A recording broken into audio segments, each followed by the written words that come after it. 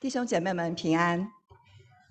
今天的经文取自希伯来书第13章20和21节。但愿赐平安的神，就是那凭永约之血使群羊的大牧人，我主耶稣从死里复活的神，在各样善事上成全你们，叫你们遵行他的旨意，又借着耶稣基督在你们心里行他所喜悦的事。愿荣耀归给他，直到永永远远。阿们。以上是神的话语，愿神的话语光照我们。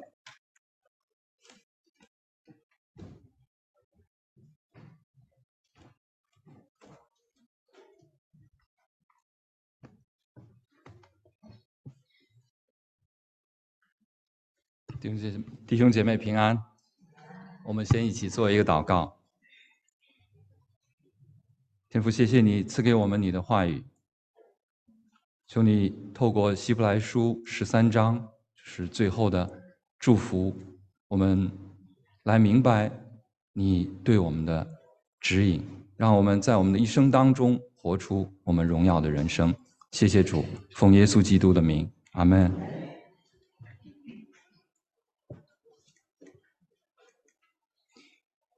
黑泽明是一位日本的电影导演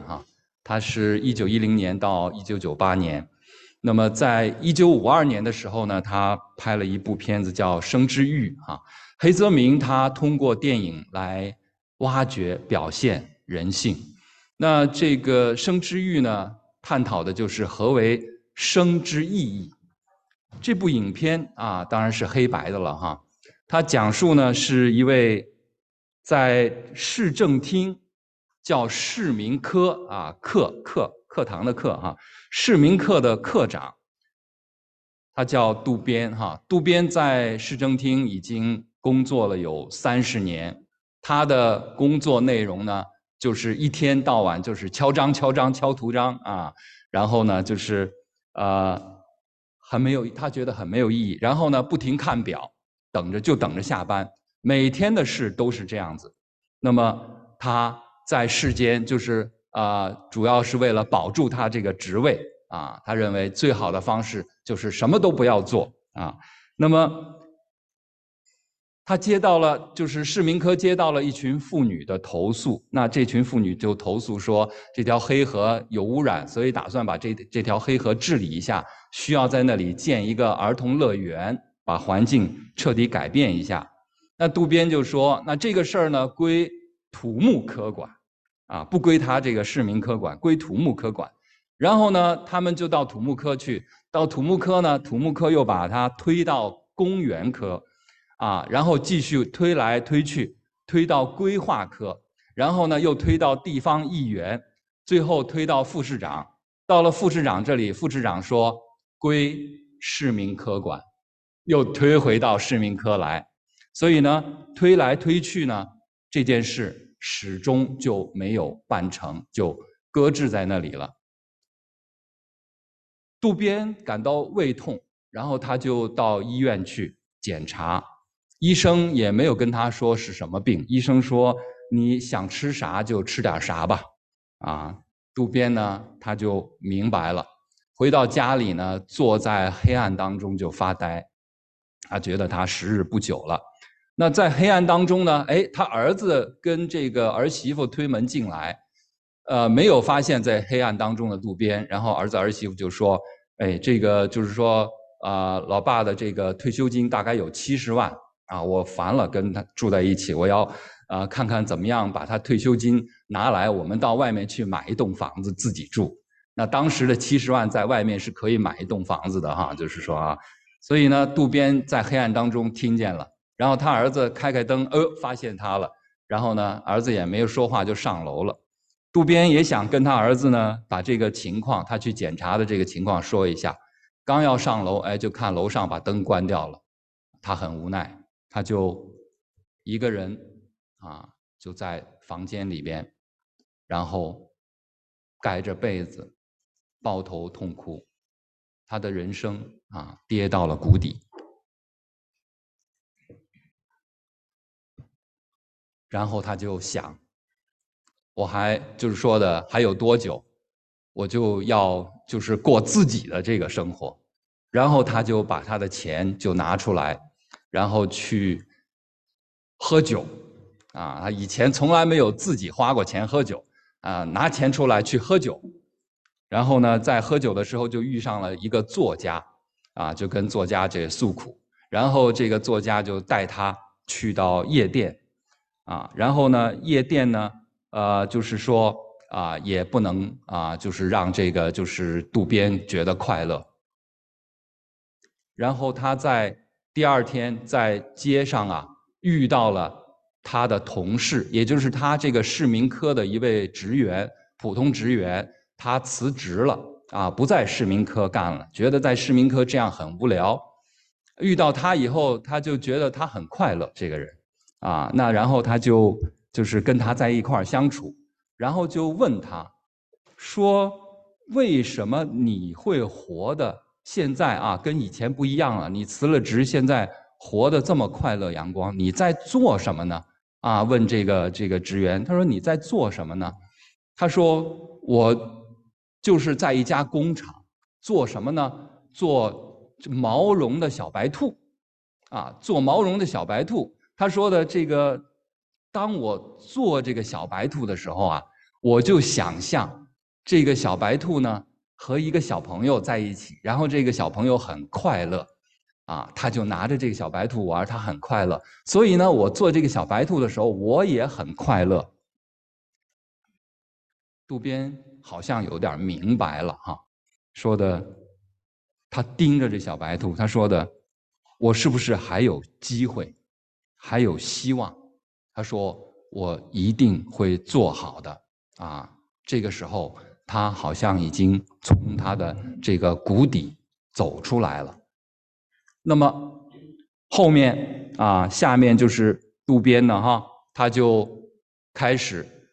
回到他的这个办公室，从这个就是一摞摞的这个文件当中，他就找到了那群妇女提出来的要来建一个公园的这样的这个计划。然后呢，他就下面的镜头就是渡边去世了实际上他的这个生命并不长，从他发现到他去世几个月的时间。他去世的镜头里面呢，就反映大家到他家里来悼念他了然后就有其中的这群妇女，他们来悼念他，因为渡边在这个几个月的时间里，他通过他的努力，然后让这个公园最终落实被批，然后呢就是最终就是盖出来了。这群妇女是非常怀念他，虽然那些就是说副市长什么的都是把这功劳就揽到自己身上，但是大家觉得如果不是渡边的努力，这个公园不会建成。渡边在这个申请的过程当中，大家都是每个科都想到他，渡边几乎得罪了市政厅的每一个科，他得罪了每一个科。他为了要去申报为了要去批下这个建公园的这个计划，然后呢，他甚至带着这些妇女去找副市长，然后呢顶撞副市长，豁出去了这个，然后呢，他甚至和当地的黑社会都对着干，因为黑社会想在这个地上这块地上建一个夜总会，他呢要建一个公园。所以他这个受到了黑社会对他的这个死亡的威胁。那这个渡边他不怕他不在乎了然后大家在议论纷纷的时候就说：“哎呀，真的是这个事儿，真的是很会得罪人做任何事好像都会得罪人。”但是渡边就把他做下来了。那么他的事情呢，也鼓励到就是他的这个同事，那这个同事呢，因为已经换了新一任的这个科长了嘛，然后这个同事有一次就是看到这个积压在那里的这个案卷，他就站起来说：“我们要向这个渡边学习，我们要这个这个去把这个事儿给做了。但是，一看周围人没有人响应，于是呢，这个科员他又把头埋进那堆高高的废纸当中，又回到了原状。那我们看这个片子哈，看这个影片，就是看到哈，渡边他是一个没有信仰的人，他是一个普通人，在他知道他人生只有短短几个月这样最后的阶段，他体会到做一件有意义的事儿对他人生来说多么重要。这个我想就是这部影片所要反映出的积极的意义。那么我们作为信靠主的一位基督徒，我们已经受洗了，我们已经得救了，我们在我们的人生当中，我们是就等着上天堂了吗？我们今天，我们现在，我们在这个地上又有什么意义呢？我想我们通过今天的经文，大家一起来可以来思想，可以来思考。首先，我们的不同，我们作为信徒，我们有拯救我们的神，我们在这个世上，我们是有神的啊。那么这位神是怎样一位神呢？他是赐平安的神，赐平安。那么平安呢，在旧约当中 shalom 希伯来文这个意思呢，指这种完全的幸福，是上帝的恩典、救恩和上帝的这个福泽。救恩我们知道是借着耶稣基督完成的啊。那么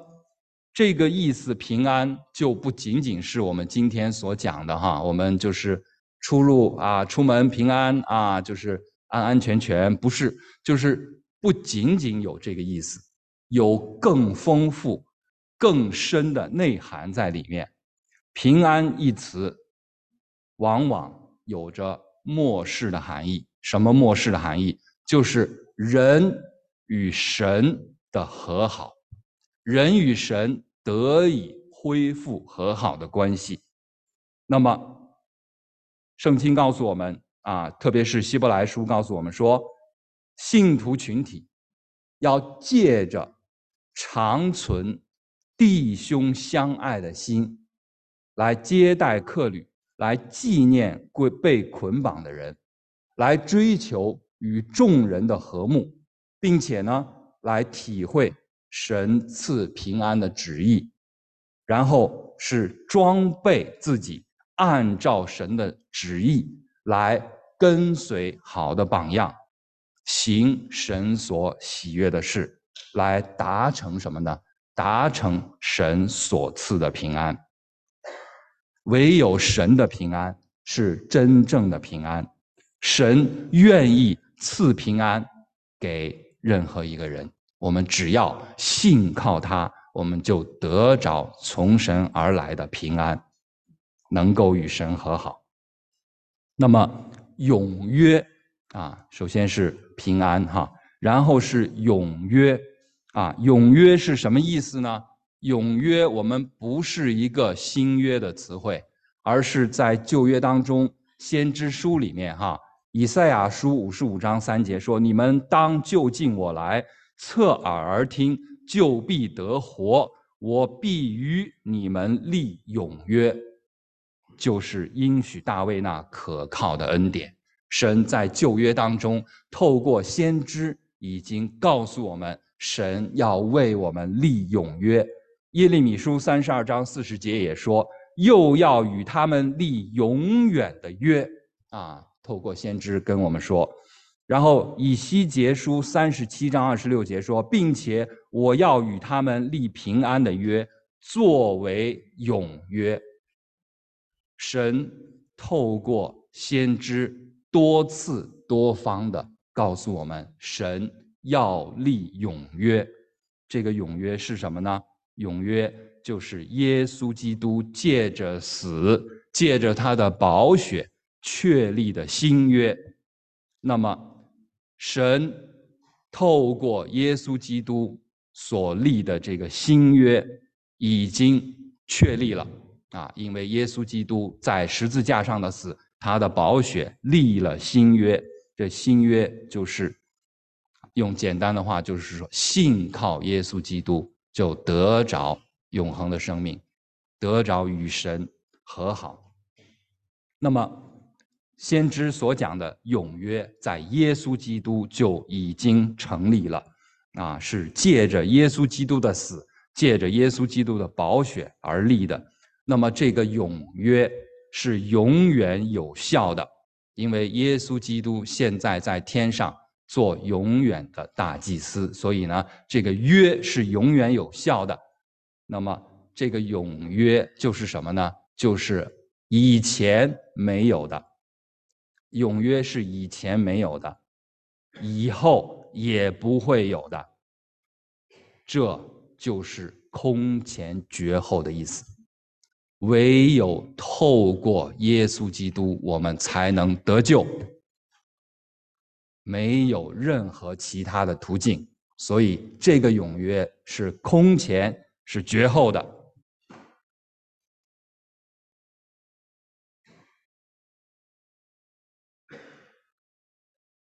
在这个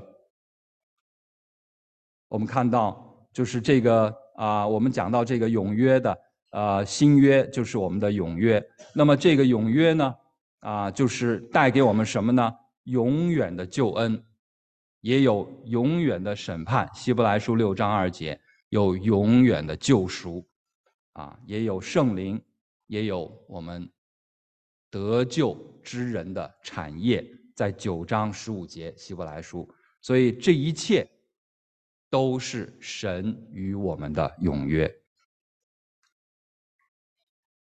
好了，除了永约以外，这节经文还有什么呢？还有大牧人。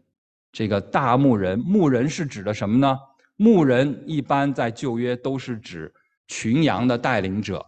把这个神的子民比喻为群羊。那么领导这个群羊的就是领袖，就是牧人牧人包括就是说像大卫这样的王也包括像撒母耳这样的这个先知或者说这个祭司那么这些都是作为牧人。但是耶稣基督是超越一切的，超越所有领袖的大牧人。大就是超越的意思。我们所有的人都要跟随这位大牧者，因为他是带领我们的。耶稣基督是头那么另外是死里复活。死里复活又有什么含义在里面呢？死里复活在这一句里边就是那凭永约之血使群羊的大牧人，我主耶稣从死里复活的神。如果是按原文来直接翻译出来的话呢，就是说把群羊的大牧人，我们的主耶稣从死人中领上来这个是原文的直接翻译，从死人中领上来那说明是什么呢？说明是我们的神天父天父是就是说我们讲我们是三位一体神，耶稣基督他道成了肉身。他道成肉身呢，那么他是为就是我们的罪而受死。他受死以后，这里告诉我们，神就是把我主耶稣从死人中领出来那么神就是耶稣基督能够说从死人中复活。那么在希伯来书2章10节也告诉我们说，原来那为万物所属，为万物所本的，这个是就是指的是神要领许多的儿子进荣耀里去。这许多的儿子是谁呢？我们来看下面说使救他们的元帅，指的就是耶稣基督，因受苦难得以完全，本是合宜的。也就是耶稣基督从死里复活，是神要我们知道，我们也会被神从死里领出来，从死里领出来要领许多的儿子进荣耀里去。这个荣耀就是指神的荣耀这个是希伯来书2章10节。那么我们就知道这一节的经文就是20节的经文告诉我们，我们的神是拯救我们的神我们是三位一体真神嘛，圣父、圣子、圣灵同工、同尊、同荣三位一体的神是拯救我们的神。那么我们今天我们在世上，我们就不是盲目的，我们跟渡边不一样，我们知道我们有一位神，这位神是创造天地万物的神，这位神又是拯救我们的神，爱我们，甚至赐下他的独生爱子为我们而死，他最终也要领我们进到他的荣耀去。而我们就是因着信靠耶稣基督，被神称为义，得蒙拯救，因信称义。这个就是我们新的约，神给我们永远的新的约。我们唯有信靠耶稣基督，我们得蒙拯救。我们有这样一位神，今天我们信靠耶稣基督的人何等的蒙福，何等的蒙福！赐平安的神必与我们同在。我们在世上，我们不是孤独的，我们有神。这是我们第一点，从经文当中。第二点是什么呢？第二点是21节，在各样善事上成全你们，叫你们遵行他的旨意，又借着耶稣基督在你们心里行他所喜悦的事。第一点，在各样善事上成全你们是什么意思？在各样善事上，善事指的是什么呢？指的就是我们伦理道德意义上的这样的事情。成全的意思是什么？成全呢，就是说使之完全。成全就使这个完全更加完全，恢复原状。原状肯定是好的，成全。然后还有什么呢？以弗所书4章12节告诉我们，也有装备的意思，装备的意思。所以在各样善事上成全你们的意思呢，从这个经文里头我们知道，他就是说，当神以各样美善的恩典来装备信徒，让我们所有的信徒可以什么呢？可以叫我们遵行他的旨意，用各样美善的恩典装备我们，可以遵行神各样的旨意。美善的恩典是什么？美善的恩典就是我们刚才所说的，是我们属灵上的这个恩典，让我们认识神的智慧，认识神启示的灵。以弗所书1章属灵的智慧和理解力，让我们有属灵的智慧和理解力，明白神的话语。哥罗西书1章第9节。那在属灵的知识各样见识上，多而又多的什么爱心，多而又多的爱心。这个是腓立比书1章9节，让我们增长增长满满的对信徒彼此以及对众人的爱心。帖撒罗尼迦前书3章12节。然后借着圣灵而赐下，使你们的新生命强壮起来，让我们新生命可以强壮起来的力量。以弗所书3章16节。还有呢，我们有忍耐、有耐心，可以忍受一切的力量。哥罗西书1章11节，这都是这一切都是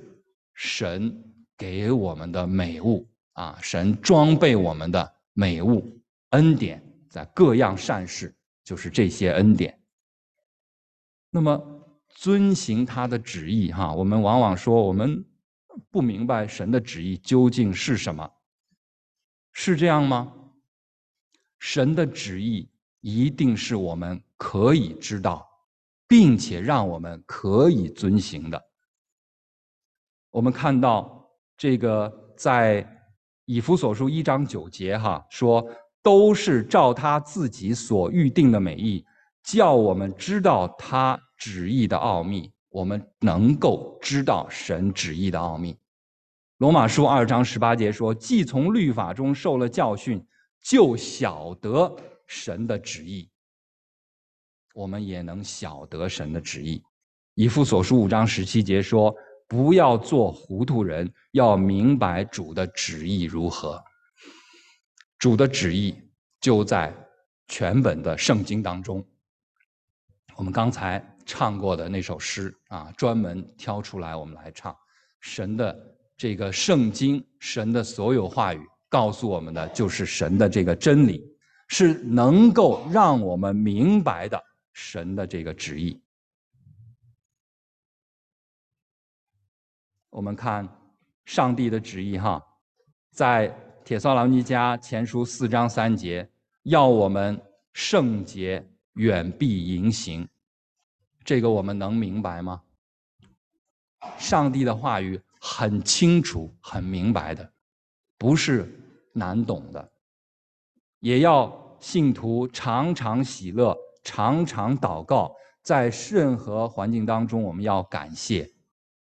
这个话语也是我们能够明白的。还有就是上帝的旨意在彼得前书约翰福音等等都非常清楚我们看到神的话语就是让我们明明白白按照他的旨意去行。那今天我们往往会说，哎呦，比如说我呢现在我想要这个，就是可能有这个神的这个呼召，是不是让我去要读神学，要全世界的奉献呀？我要看这个神是不是有神的旨意带领我呀？可能我们在这个方面我们会思考就是说怎样才是这个神的旨意？是这个我们是要在我们个人的这个就是下一步往前怎么走这个道路上来寻求神的旨意，但是这个不是神旨意的全部。如果我们认为我们要寻求神的旨意只在这些方面，怎样带领我这个方面呢，就是已经把神的旨意缩小了。大家能明白吗？不管我们是说我们今天我们个人怎样寻求神的旨意，以及我们说我们教会怎样寻求神的旨意，教会寻求神的旨意是现阶段我们应该下一步应该怎样走，神的旨意也是可以寻求神的旨意。我们通过祷告，通过大家一起的这样子来在主里边的祷告默想来寻求神的旨意。但是神的旨意在全本圣经当中是非常的广阔的所以我们在全本圣经当中的旨意，我们能够明白的就要去行，能够明白的就要去遵行。这是我们在行为上能够说神装备我们，以各样恩典装备我们，叫我们能够去遵行他的旨意。另外呢，就是在内心里里边说，又借着耶稣基督在你们心里就是我们的里面我们的思想上，我们思想上怎样呢？这个经文告诉我们说，就是借着耶稣基督在我们心里行他所喜悦的行他所喜悦的事。在这个腓立比书2章啊，这个12到13节这样说：这样看来，我亲爱的弟兄，你们既是常顺服的，不但我在你们那里，就是我如今不在你们那里，更是顺服的，就当恐惧战惊，做成你们得救的功夫，因为你们立志行事，都是神在你们心里运行，神在我们心里运行啊，然后行他所喜悦的这个事，为要成就他的美意啊。这个腓立比书2章12到13节，然后呢，然而罗马书8章11节哈，然而叫耶稣从死里复活者的灵若住在你们心里，那叫基督耶稣从死里复活的，也必借着住在你们心里的圣灵，使你们必死的身体又活过来。我们心里有圣灵啊，住在我们里面，所以呢，在我们心里行他所喜悦的事，是因着我们有圣灵的帮助。凡信靠耶稣基督的，我们在里面有圣灵帮助我们来行他里面啊，行他所喜悦的事。怎样是神所喜悦的事呢？在这个13章，就是我们读的希伯来书13章16节也提到了一点，其中就说：只是不可忘记行善和捐书的事，因为这样的祭是神所喜悦的啊。行善和捐书的事是神所喜悦的。那我们这里边13章这个16节只是一个这个给我们一个提醒，一个例子啊，什么样的事是神所喜悦的？那么我们按照神所喜悦的去想、去行啊，这就是我们讲的，在思想上，我们心里边和我们的行为上都能够按照神的旨意去行。那有一个图画，就是说冰山冰山在水面上是很小的一部分露出一个尖儿下面是很大一部分。我们心里头想的就是那水面下的我们外面行出来的就是那个冰山露出来的部分。所以呢，我们不管是我们外在的还是内在的我们都要按照神的心意，按照神的旨意去思想、去行为我们特别是在里面的思想，我们要按照圣灵的提醒，不断的就是按照神所喜悦的去想、去行，这样呢，我们才能达到这里外的这个一致。那么经文还告诉我们说，我们是借着耶稣基督在你们心里行什么叫借着耶稣基督呢？借着耶稣基督，就是我们一定是要信靠耶稣基督。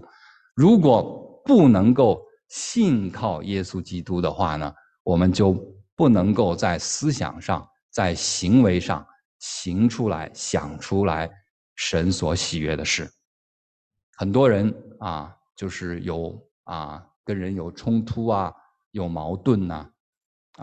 我们去劝就是有的时候很难劝成很难劝成。大家我不知道有没有这样的经验如果说这个人他是一个完全摆上、完全信靠神的人，那么他愿意为神来改变自己。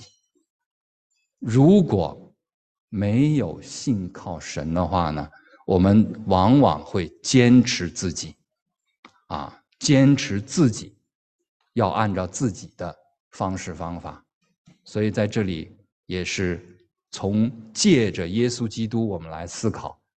我们思想上、我们的行为上，唯有信靠神，我们才能够活出讨他喜悦的这样的人生，这样的生命。这个就是我们讲的遵行神的旨意，我们要信靠神。所以我们今天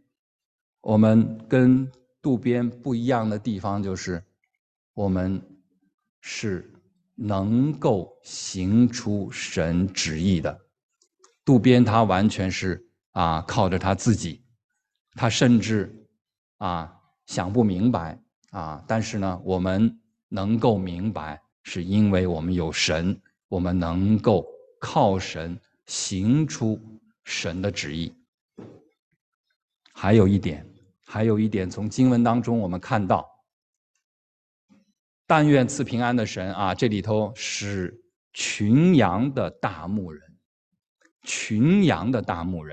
还有呢，成全你们，叫你们遵行他的旨意，又借着耶稣基督在你们心里。我们看到这个里面是复数，群羊，还有呢就是你们。这里边告诉我们，我们是一个群体，不是单独的个体。我们信仰是一个群体，教会从开始的时候，信仰的群体就是一群人在一起，不是单独的我这个要到外面去，我单独一个人我就可以信了除非没有任何条件除非你就是生活在远离人群的地方，否则你只要有人群，你就可以跟人在一起，向他们传福音形成一个教会。教会的意思不是这个建筑我又是再次跟大家讲，教会就是这一群人在一起。我们这一群人，今天我们在这里敬拜，这里就是我们在一起的教会。教会在原文当中，希腊文当中 ecclesias 就是一群人，一群什么人？一群神分别为圣的人在一起。假如我们有一天我们说我们有个家庭营，我们在某个地方有个家庭，我们这一群人都去了，那个地方就是教会，我们在那个地方一起敬拜。教会不是建筑，我们今天能够有这样的一个建筑，我们可以来到这里一起崇拜，但是我们这一群人称为这个教会。而教会的原则，教会是耶稣基督的身体我们在基督里得蒙拯救基督的身体就是教会的又一个名称使徒行传告诉我们，主将得救的人天天加给他们，就是加给这个信靠神的群体，就是这个教会。我们今天有一班弟兄姐妹受洗，我们受洗，我们就是加入教会，在教会耶稣基督的身体里面成为其中的一部分，也就是成为耶稣基督的身体的一部分。所以我鼓励每一位受洗的弟兄姐妹都要加入教会不管是你加入这边就是说西雪梨华人基督教会国语堂加入到我们当中把这里看为你的属灵的家。你也可以，你说我可能搬到墨尔本去我在墨尔本那里找一个属灵的家。只要这个属灵的家，只要这个教会是宣讲神的话语的，按照圣经正确宣讲神的话语的，不是在讲自己的话而是在按照圣经正确分解神的话语的，就是属神的家，你就可以加入成为大家庭的一员有人说我信了，我也可以不来教会可以不来教会吗？假如说举个例子，就是说如果你跟一位就是应该怎么说呢？如果一个男的和一个女的结了婚了，这个男的说我可以跟你结婚但是我不要跟你住在一起可以吗？所以我们要加入到教会，教会是神的家。我们每一个人都要在教会当中发挥肢体的作用，你要参与到教会当中。教会不是我们就是可来可不来的，而是神的家。神在里面祝福我们，神在里面带领我们，让我们可以彼此一起来走天路，一起来成长。所以呢，这个这个群体，我们是一群同行的人，我们在一起成为耶稣基督的身体，就是教会，我们一起奔跑天路。这就是今天经文告诉我们有这样的3点。那么最后这一节21节下，愿荣耀归给他，直到永永远远。阿们。我们来做我们今天的结论：荣耀是属于神的。我们今天我们在世上生存过我们的每一天，我们有神与我们同在，我们又可以就是按照神的心意，按照神的旨意来活每一天，并且有一班人，有一群人跟我们一起在同走天路，我们就可以活出神的荣耀，活出神的荣耀。这个荣耀归给他，就是荣耀本来就是属于神的，荣耀本来就是属于神的。那么阿门的意思就是有坚定的、稳定的、可靠的，是确认，是一个确认。我们今天信靠拯救我们的神，遵行他的旨意，我们一同奔跑天路，我们这样的人生就是荣耀的人生。这荣耀是属于神的，我们按照神的心意来活，就是荣耀的人生。所以不论我们今天人生有多久我们的日子如何，力量也如何，这是神的话语。我们要一生活出信靠神、荣耀神的生命来。那么我们用这张图片，在吗？这个图片没有了。对，谢谢我们用这个话语，因为万有都是本于他，就是依靠他这个就是耶稣基督我们就是我们的荣耀的一生都是为着神而活。我们一起来祷告。